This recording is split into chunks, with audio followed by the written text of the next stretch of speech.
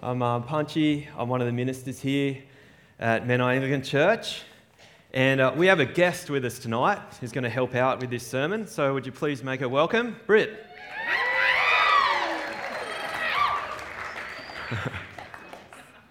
All right. Well, Britt, a lot of people know you. But for those maybe who don't, do you want to tell us, you're a long-time member of this church, but this year you moved away. Where'd you go and why? I went to Melbourne. Am I on? I did, Kyle. Oh, I didn't get the mute one. I got halfway there. There's an on-off button. I got that far. All right, we're on. Yes, I moved to Melbourne despite not liking coffee or cold weather to take up a job at a really great missional church down there called City on a Hill. And I took a job as Assistant Women's Ministry Director because I'm very passionate about women's ministry and I was excited to go and take on that role. Cool. And you've been there about 9 months almost? 7, yeah. 7? Do you want to tell us how's it been going? Yeah. Kind of hard to sum up. How do you sum up 7 months in one word? But I think, good is the summary. I'd say hard but good. So I really love the church down there. We get to see people hear the gospel for the first time. We get to see people put their faith in Jesus, and that's really exciting.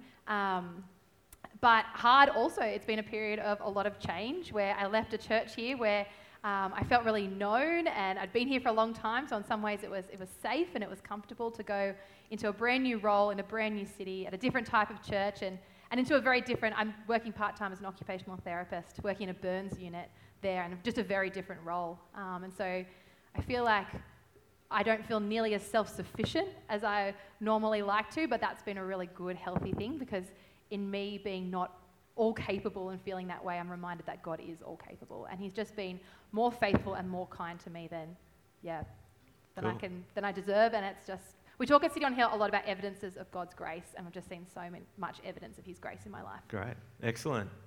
And when you were up in Sydney, you studied at Moore College, and during your time there, you did an assignment on the topic of singleness. I did, yes. That's right. And so we've asked Britt to come along. She's done a whole lot of work in this area, a bit of reading, a bit of thinking, and actually prepared a talk. That was the assignment, right? And so Britt and I have worked on this sermon together, and so the way it's going to work is I'm going to start, and then Britt's going to finish. So I'm going to pray, and we'll get started. Cool? Let's pray. Heavenly Father, we want to thank you so much for church. Thanks for this time to gather together and to spend this time in your word. Thank you that your word is faithful and true. You have spoken to us. We can know you. We can know ourselves. And we thank you for the power of your Spirit. We ask that He would please work in our hearts now. Help us to know what you want us to know on this topic of singleness. Help us to be a church that is inclusive and understanding and empowering singles, caring for each other, supporting each other in whatever stage, whatever status we're in. So please speak to us now, we ask in Jesus' name. Amen. All right, well, to prepare today's talk, I watched the movie How to Be Single. That's not all I did. I did read my Bible, but I watched the movie. I figured it's on the topic, and so let's hear what Hollywood has to say on singleness. And so if you haven't seen the movie, a bit of a spoiler alert. I might ruin a little bit, but not too bad. And I'm sorry, but you're also welcome because I've heard the critics didn't really like it. It's a comedy. And I laughed, so it's not all bad. And it's about singleness. And in the movie, Rebel Wilson's character represents a big view in our culture today, particularly amongst young people and particularly young men, that being single is the best time of your life, right? When you're single, you are free to do whatever you want to do, go wherever you want to go, be whatever you want to be. No commitments, no responsibilities. You can travel the world, see new things, try new experiences, hook up with different people, have heaps of sex, pursue pleasure, and embrace and express all of your desires. And in this approach to singleness, being in a relationship, and particularly being married, is always talked about in a really negative way, right? When you get married, that's when the fun stops, the sex stops, you've got to settle down, do the right thing, the party's over, life is over. But as the movie unfolds, it kind of becomes more and more clear that this answer to that question, how to be single, is to not be single. Right? For this movie that is about being single, it kind of has this underlining message that as bad or as boring or as dysfunctional as your relationship was, it's better than being single, which is why the critics didn't like the movie. And maybe we're not really surprised with that kind of message, because it's also the message of pretty much every romantic comedy. Single bad, relationship good. And shows like The Bachelor, The Bachelorette, The Bachelor in Paradise, Married at First Sight, The Proposal, all of them reinforce that same view, that singleness is a problem we need to solve. So in our culture, we've got these two basic views. On the one hand, single, it's the time of your life. And then on the other hand, it's that time of your life where you're waiting to find the one so that life can begin. And in our churches, we must acknowledge that it's probably this second, more negative view that tends to be more prevalent.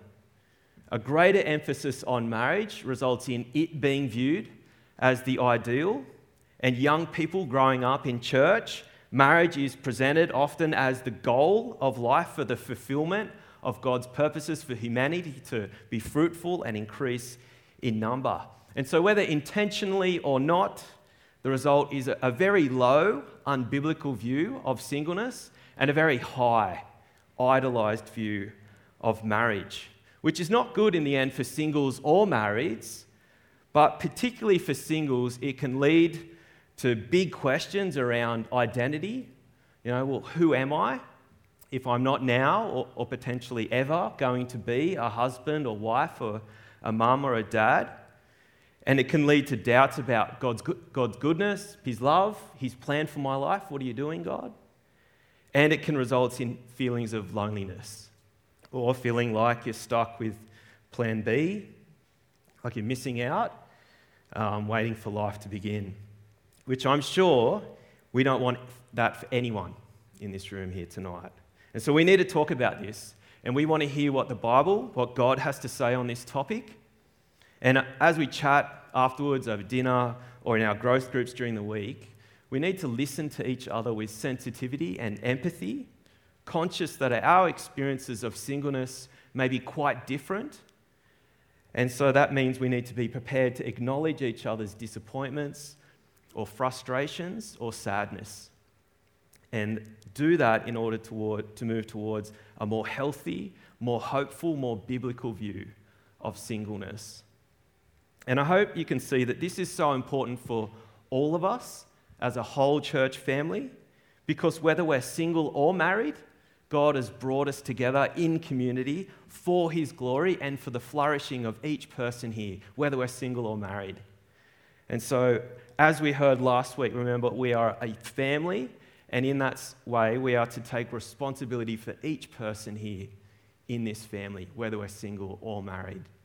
So I'm glad we're talking about this, and the plan is I'm going to begin with some big picture ideas of what the Bible has to say on singleness, and then Britt is going to help us think further about how that might look practically for us. And so to begin, we're going to go to 1 Corinthians 7, probably the key passage on singleness in the Bible, and pick it up at verse 27, where Paul says, "Are you bound to a wife? Do not seek to be free. Are you free from a wife? Do not seek a wife. But if you do marry, you have not sinned. And if a betrothed woman marries, she has not sinned, yet those who marry will have worldly troubles, and I'd spare you of that." Now, it kind of feels like Paul's having a bad day when he wrote this. It's pretty negative, pretty down on marriage. Elsewhere in the Bible, Paul has this very high, exalted view of marriage. And now this: if you're unmarried, don't look for a spouse. I want to spare you that. But if you've married, you haven't sinned, but probably not the best idea. You're going to face all these troubles. You're better off single. Is that what he's saying? Well, let's keep reading, verse 29. "What I mean, brothers and sisters, is that the time is short. From now on, those who have wives should live as if they do not. Those who mourn as if they did not. Those who are happy as if they were not. Those who buy something as if it were not theirs to keep, those who use the things of the world as if not engrossed in them. For this world, in its present form, is passing away. And so now we get a bit of context, what's going on in Paul's mind. These comments on singleness and marriage are in the context of a much bigger picture. In fact, Paul has here in view the entire storyline of the Bible. And he signals that with two key phrases there at the start and the end. The time is short, and he says, for this world is passing away at the end. And the technical term for what Paul's doing here is biblical theology. He's giving us a biblical theology of marriage and singleness, which sounds complicated, but biblical theology is stepping back to look at the entire storyline of the Bible from beginning to end, and in this case, seeing where marriage and singleness fits into that. And so we're going to take a couple of minutes to do that now, beginning with marriage and then singleness. So first, how does marriage fit into the Bible storyline? Well, the Bible begins with a marriage and it ends with a marriage. We begin with the Bible, in the Bible, with the union between Adam and Eve in the garden, and then the Bible ends with the wedding celebration of Jesus and his bride, the church, at the feast in heaven. And from the beginning, as the story unfolds, God in the Old Testament is not just creator and not just lawgiver, but he is a husband to his people. And then when Jesus arrives in the New Testament, one of the first things he said about himself is that he is the bridegroom. He is that divine husband, now come in the flesh. And then in chapter 5 of Ephesians, Paul's addressing wives and husbands, talking about how they're to relate to one another. We heard about this the other week. And then Paul quotes Genesis. For this reason, a man will leave his father and mother and be united to his wife, and the two will become one flesh. And then out of nowhere, Paul says, but I'm talking about Christ and the church. Why? Because that uniting of a man and a woman, husband and wife, one flesh, is an earthly picture of the spiritual reality that is going on when someone puts their faith in Christ. They are united with him, one in spirit. That's the picture. And then as the Bible reaches its climax, we have this brilliant wedding celebration. In Revelation 21, the city comes down from heaven to earth as a bride dressed beautifully for her husband, Jesus Christ, the Lamb. And it is a vision of the wedding celebration at the end of all things, where God's people, the church, his bride, will be presented to himself without stain or wrinkle or any other blemish, but holy and pure and radiant, glorious. And finally, in that moment, be united with him in heaven for all eternity. And so in the Bible, marriage is a wonderful gift, and it is an amazing picture of the gospel. But the very fact that it is a picture pointing to this ultimate reality tells us that it itself isn't ultimate. Which is why in 1 Corinthians 7, Paul says, those who are married should live as though they are not, because he has in view that ultimate wedding day in the future. The time is short, he says. This world is passing away, and so how we live today is in light of that future reality. Which means if you are married, your marriage isn't supposed to complete you. It's supposed to point to the one who completes you. And your wedding day isn't the moment that you finally made it, but your wedding day is supposed to point to that wedding celebration of the Lamb at the end of all things when you will have finally made it. Now, what does all this mean for singleness? Because it kind of sounds now like marriage is the big deal in the Bible. Well, in a sense it is, but it's that marriage between Christ and the church that is the big deal in the Bible. And in 1 Corinthians 7, what Paul's saying is that whether you're single or married, we all live in light of that ultimate future, that reality at the end of all things. Jesus has come. The bridegroom has come. He has laid down his life for his bride. Whoever believes in him is united with him, one in spirit, guaranteed an inheritance, adopted as a son or daughter, given a room in the Father's house, their name written in the book of life, and a place at the wedding feast of the Lamb. And that is where all of our deepest longings for love and acceptance and peace and joy and security will all be satisfied on that day. And if we begin to live each day now in light of that glorious future, it changes everything for us. And it equalizes singleness and marriage. Because whether you're single or married, we are all to live in light of that glorious future. Which is why Paul says, are you married? Okay, stay married and live for that future. Are you single? Okay, stay single and live for that future. We are to live for that future. And actually, Paul in 1 Corinthians 7, he takes it a step further, elevating singleness over marriage because it can mean for someone a greater capacity to live for that future and avoid some of the difficulties of marriage. And similarly, in Matthew 19, Jesus commends those who choose to be single for the sake of the kingdom. And we mustn't forget, Jesus Christ himself was single. Right? We often overlook that fact that Jesus, the perfect human being, didn't feel the need to get married in order to exhibit perfect humanity. And so in the Bible and from Jesus himself, we have this very positive view of singleness. And so if you are single in the Bible, we see that it's not that a spouse is supposed to complete you, as our culture might say, but in the Bible, you are complete in Jesus. And if you are single and living for a future wedding day, make it that wedding celebration of the Lamb. That is the one where we all will be united with Jesus and experience ultimate family, ultimate love and acceptance.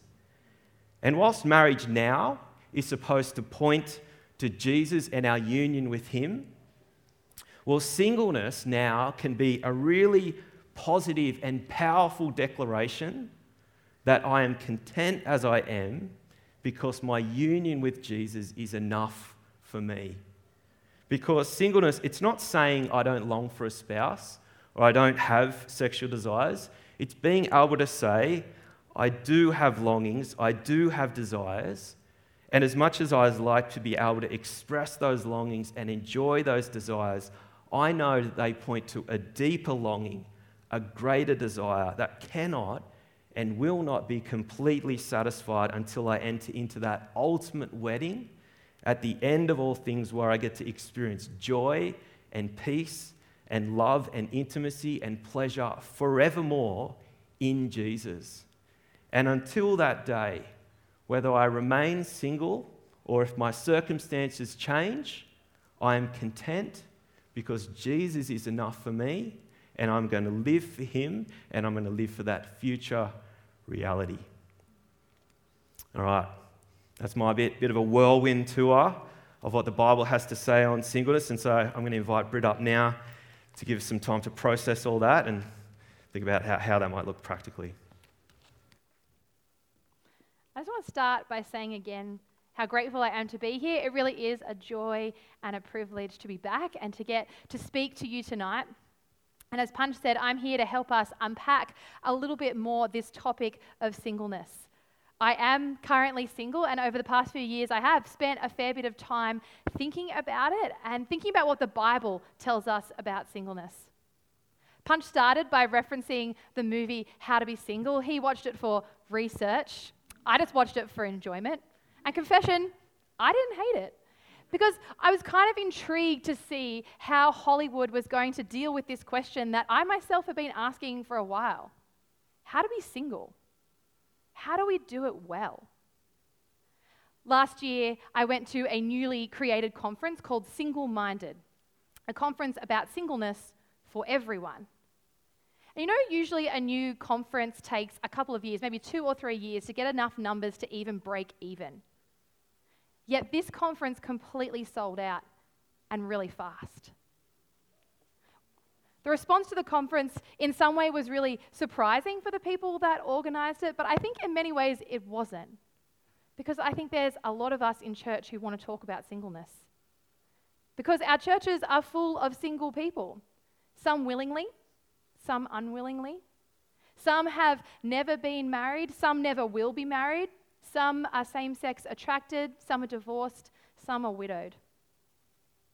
And for many, and I know this for myself, being single can really affect our view of God and affect our view of ourselves. So there is this need, a deep need as a whole church body that we need to be talking about singleness as much as we are talking about marriage.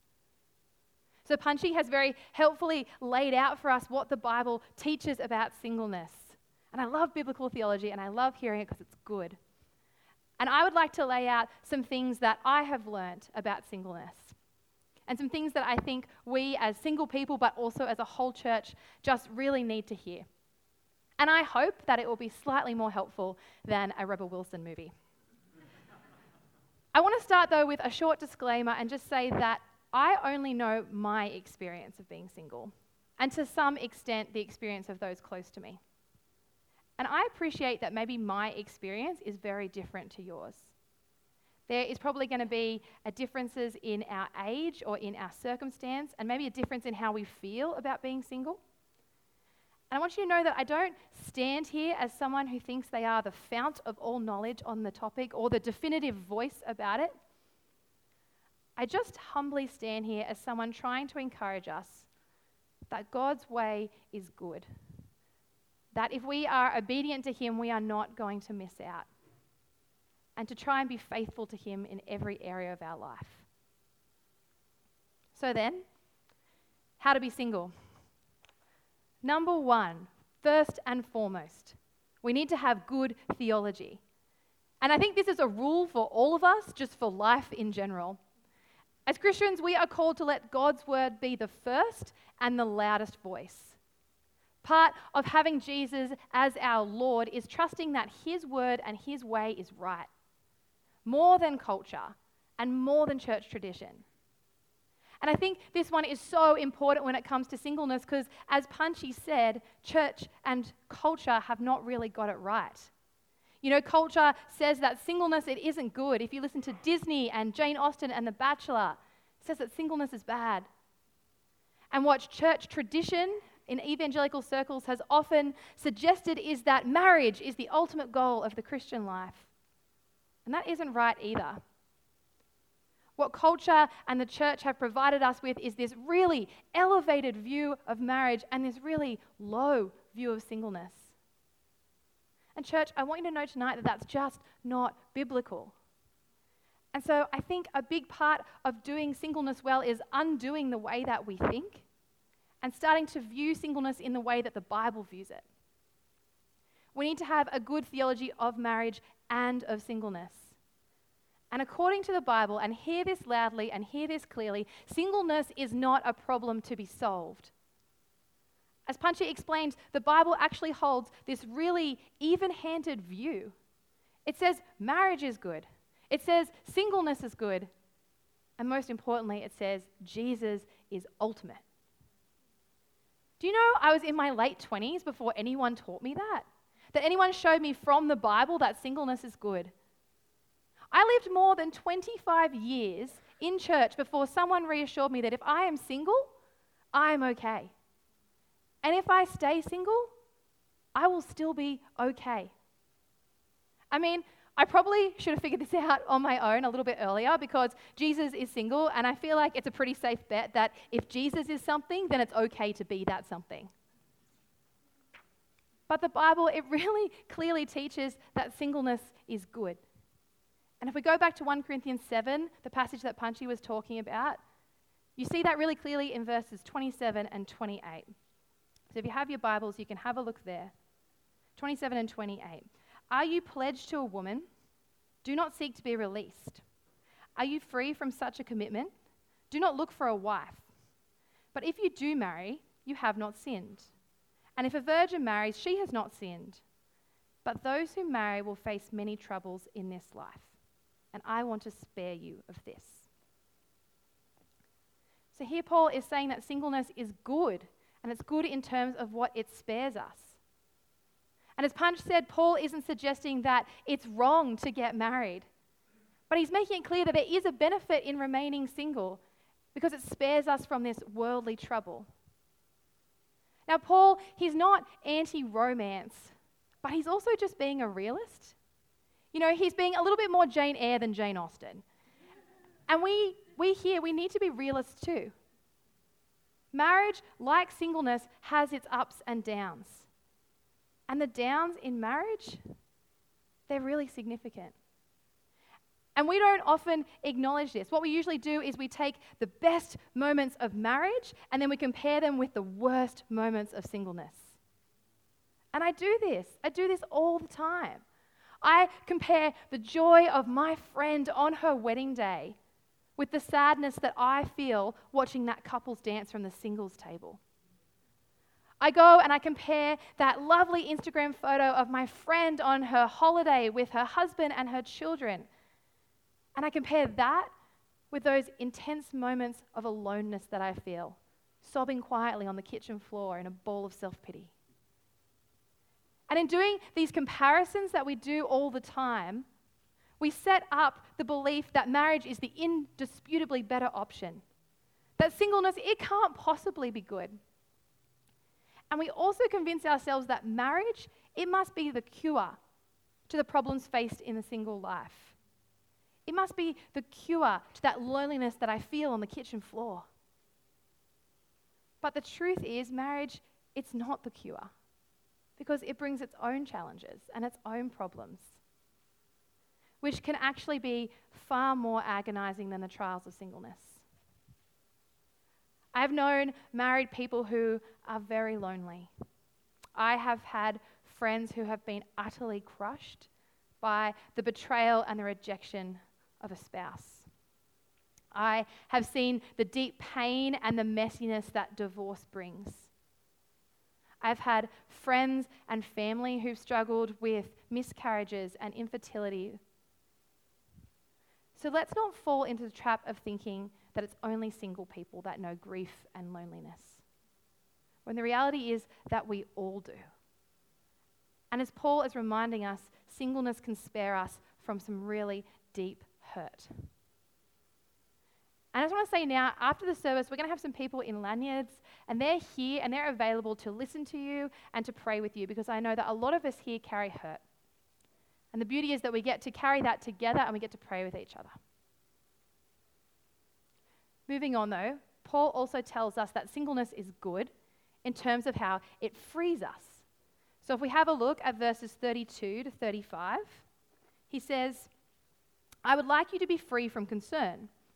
An unmarried man is concerned about the Lord's affairs and how he can please the Lord. But a married man is concerned about the affairs of this world, how he can please his wife, and his interests are divided.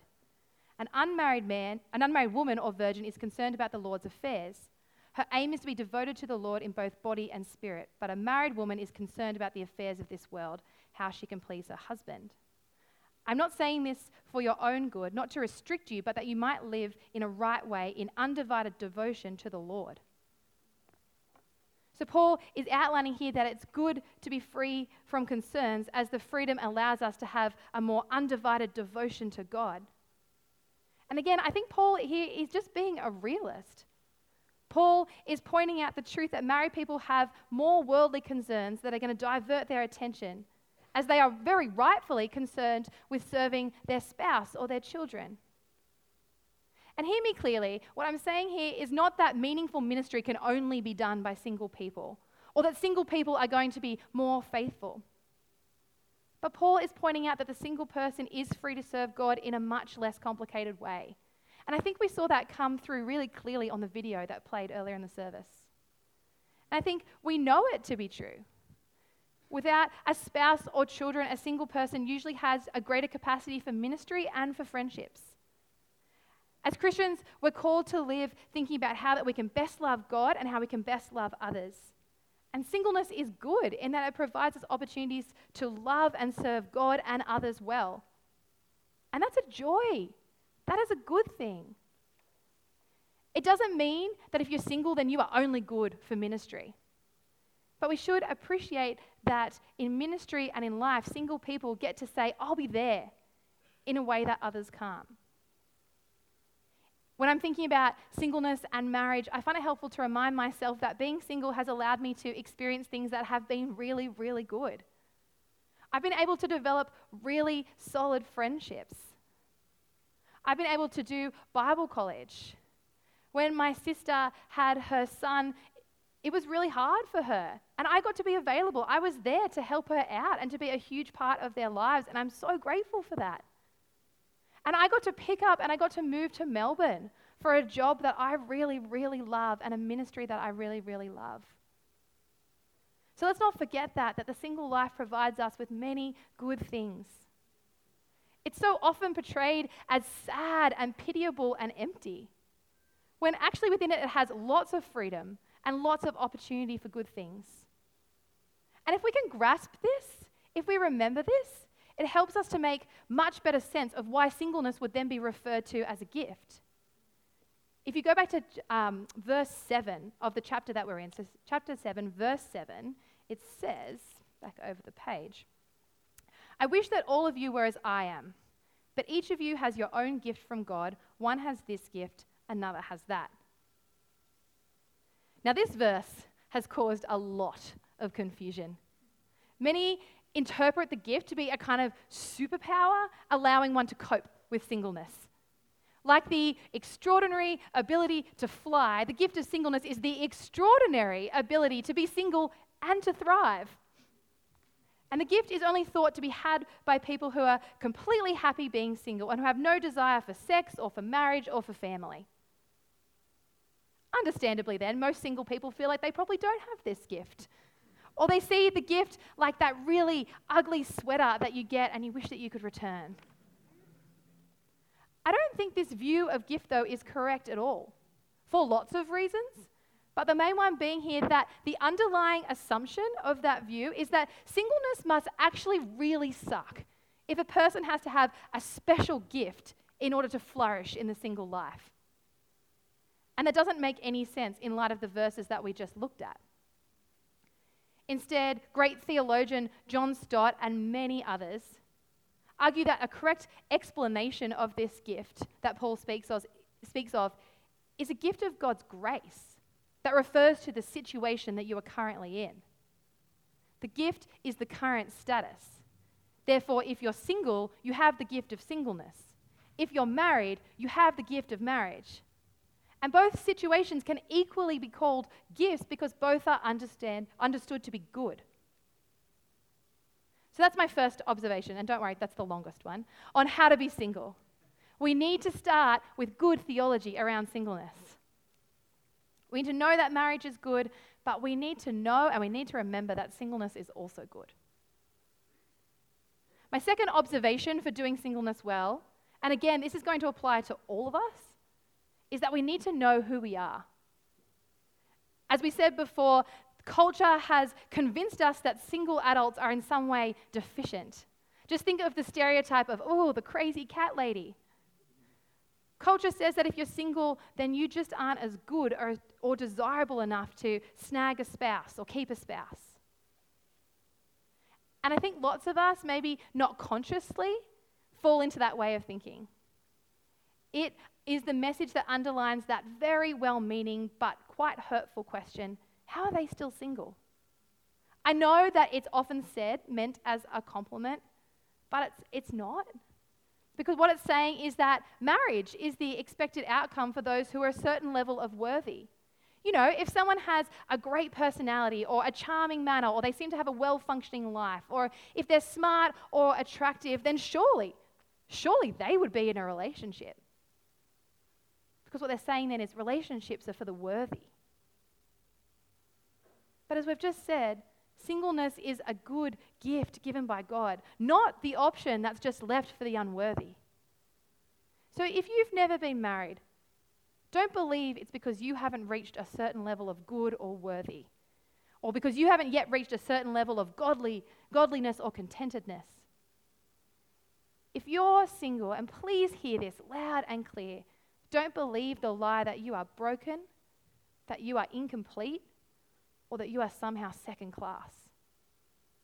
Our identity is not in our marital status. Instead, for all of us here, our identity is in who God says that we are. And who does he say that we are? We are in Christ. The term in Christ, or some variation of that, like in him, is used in Paul's letters in the New Testament about 216 times. That is a heck of a lot more times than marital status is referenced, which makes me confident that it is a heck of a lot more important than your marital status. For all of us, the Bible contains this call not to determine who I am by things of this world like relationships, but to know that our identity is found in Jesus, who is the great I am. Our sense of value and our sense of worth is not found in being a husband or a wife or a parent, but it's found in being united to Christ.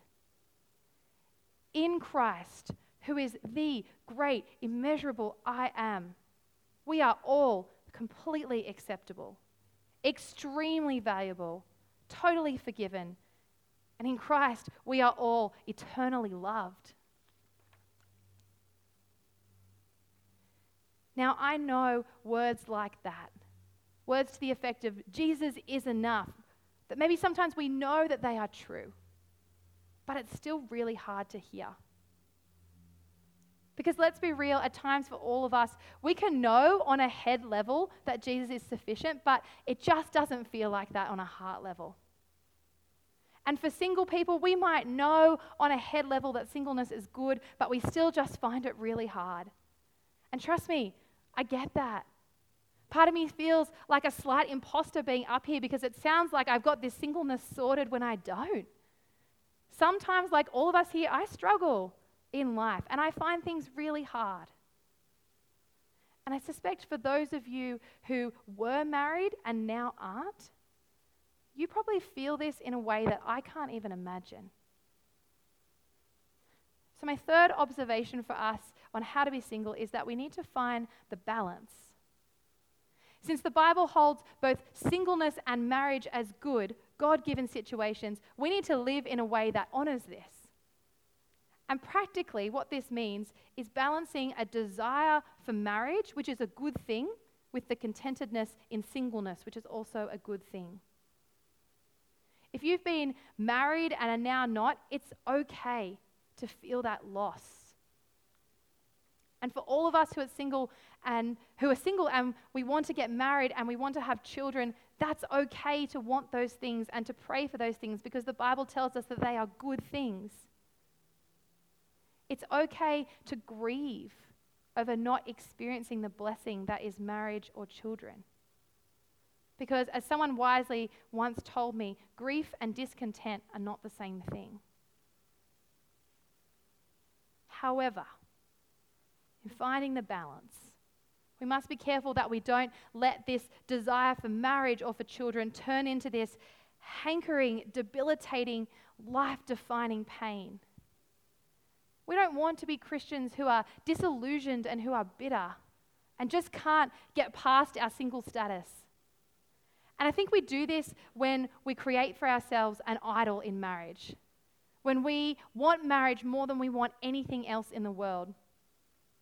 And I think we often do this because we convince ourselves that marriage is the place where we're going to find true happiness and true completeness. So when you are feeling the ache of being single, ask yourself, am I grieving the absence of a good thing? Or am I grieving because I've made marriage the most important thing? As I mentioned in the interview with Punchy, I moved to Melbourne about 7-8 months ago. And when I first arrived, I lived with my good friends Emma and Joel Deacon, who some of you probably know because they came here. And I lived with their 3 children. And let me tell you, it was an eye-opening experience. I don't think I realized how much I had idolized the idea of marriage and children until I saw it up close and realized it was really different to what I'd imagined. The reality is it's not all that I had built it up to be. Em and Joel are great. I love them. They have a good and godly marriage and they have great children. But it's still really hard. Life is not glamorous. Life is not easy. They're not sitting there being like, we are so complete and content. They are in Jesus, but not in family life, because it still just comes with its challenges. It means a whole lot of personal sacrifice and of choosing love and patience and forgiveness on a very, very regular basis. And again, please don't hear me. I'm not saying, therefore marriage is bad. I just think we need to remember that marriage might not be all that we think that it is, the cure to the struggles of the single life. Before I finish, I'll say this though. Since life is hard for marrieds and singles, we need to do life together. One of God's greatest gifts to us is this gift of community that we're experiencing right now. We are in this together. We are picking one another up. We are spurring one another on. And I think one thing we've lost when we overemphasize sex and romantic love and marriage is that we've lost the importance and the beauty of great friendship and great community. A sense of intimacy is not only found in sex. A sense of support and belonging is not only found in a romantic partner. And family is the church, not just the biological family. Recently, Emma and Joel's eldest son, Elijah, he wrote me a letter, and I have it here. Brought a little prop. And he wrote this to me. And it says, to Britt, from Eli. And inside it says, Dear Britt, I love you being in my family when you are in Melbourne. You make me laugh. From Eli. And then he drew a picture of my face. And I cried when I read this, and mainly because I am an easy weeper. But I thought it was really beautiful, and I was really encouraged by it, because it shows me what Christian community should be. Family is not just biological. The Bible tells us that we are each other's family. We're each other's brothers and sisters. And that is important and that is significant. We are a family, and so we need to do life together, and not in a way that singles over there and marrieds over there and families over there, but we're doing it together. And so, church, let's work hard at being a church that does life all together, because we need each other. And I can think of lots of examples how I have seen this here in action. One that came to mind really quickly was when I was coordinating Neon, we had on team the Hatfields. And they would be there in that kitchen every Friday night, chatting to whoever would come in. And they loved our youth team, and they prayed for us, and they were just our friends. And it was so beautiful to have that diversity in the team of marrieds and singles, different age, difference in situation, but just loving each other and doing ministry together.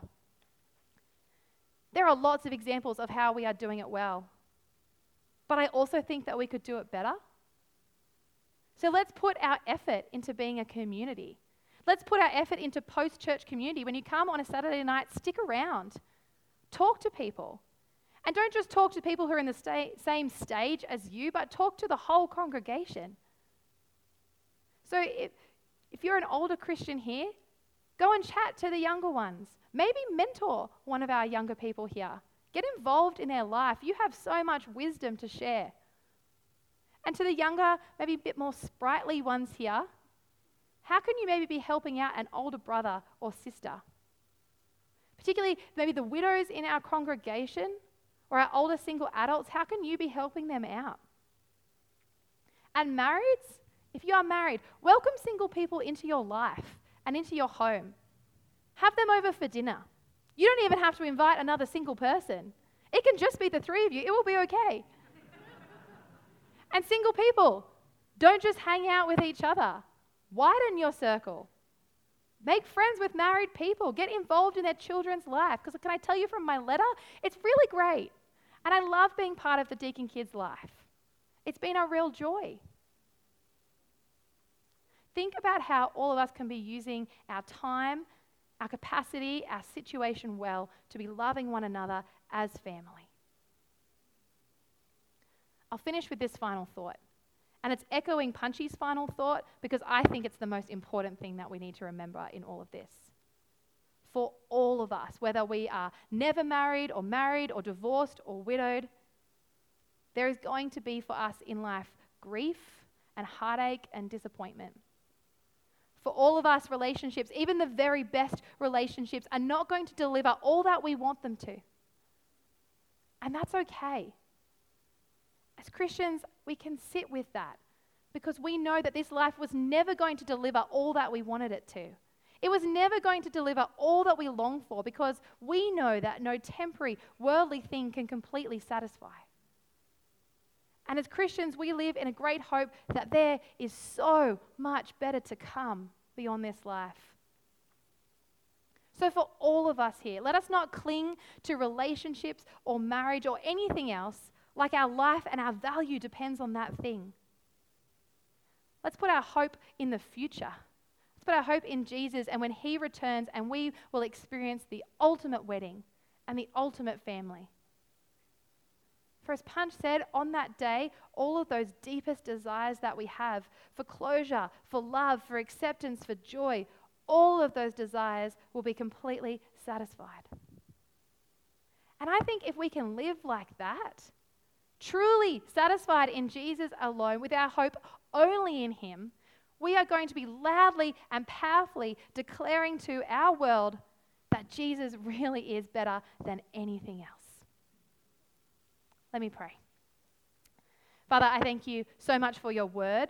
Thank you for the truths that it reminds us of. Thank you that you give us marriage and marriage is good. Thank you that you give us family and family is good. Thank you that you give us singleness and singleness is good. Father, help us all to remember that, no matter what our circumstance, that you are a God that gives good gifts, that we can trust you, that you are for us, and that in you we are going to have life and have it to the full. And in those moments of sadness, Lord, I pray, or disappointment, I just pray that you would remind us that in Jesus we have all that we need. In Jesus we have a love that is wider and higher and deeper than we can even comprehend. May we focus on that always for your glory. Amen.